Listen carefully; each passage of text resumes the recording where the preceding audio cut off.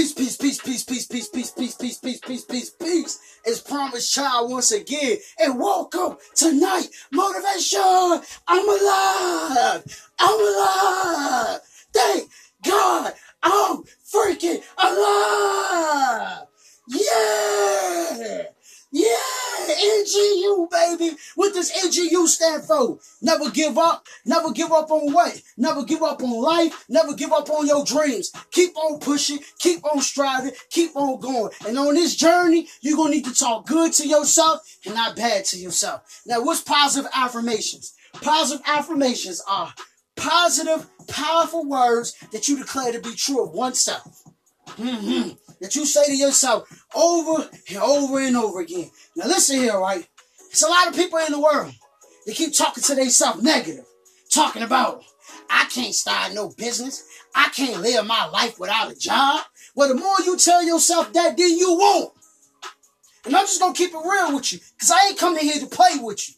As long as you keep telling yourself you can't own your own, you can't have your own, then you won't.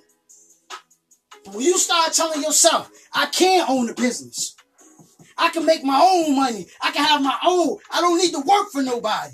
Once you declare that to yourself and say that to yourself and believe it with all your heart, I mean, it becomes your core belief. Then you will actually go out and pursue your own. I'm telling you, brother.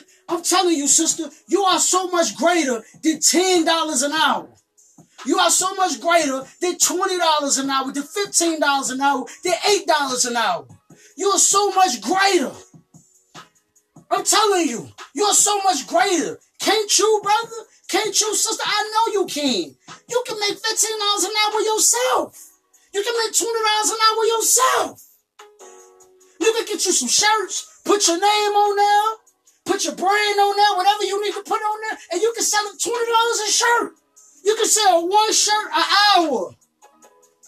An hour. And that's $20 an hour. So I'm coming to come give you an education where you need to think for yourself. Where you need to do for yourself. Why is it important that you must have your own? See, if you work at a grocery store, if you die today tomorrow, you can't hand that store to your son. You can't hand that store to your daughter.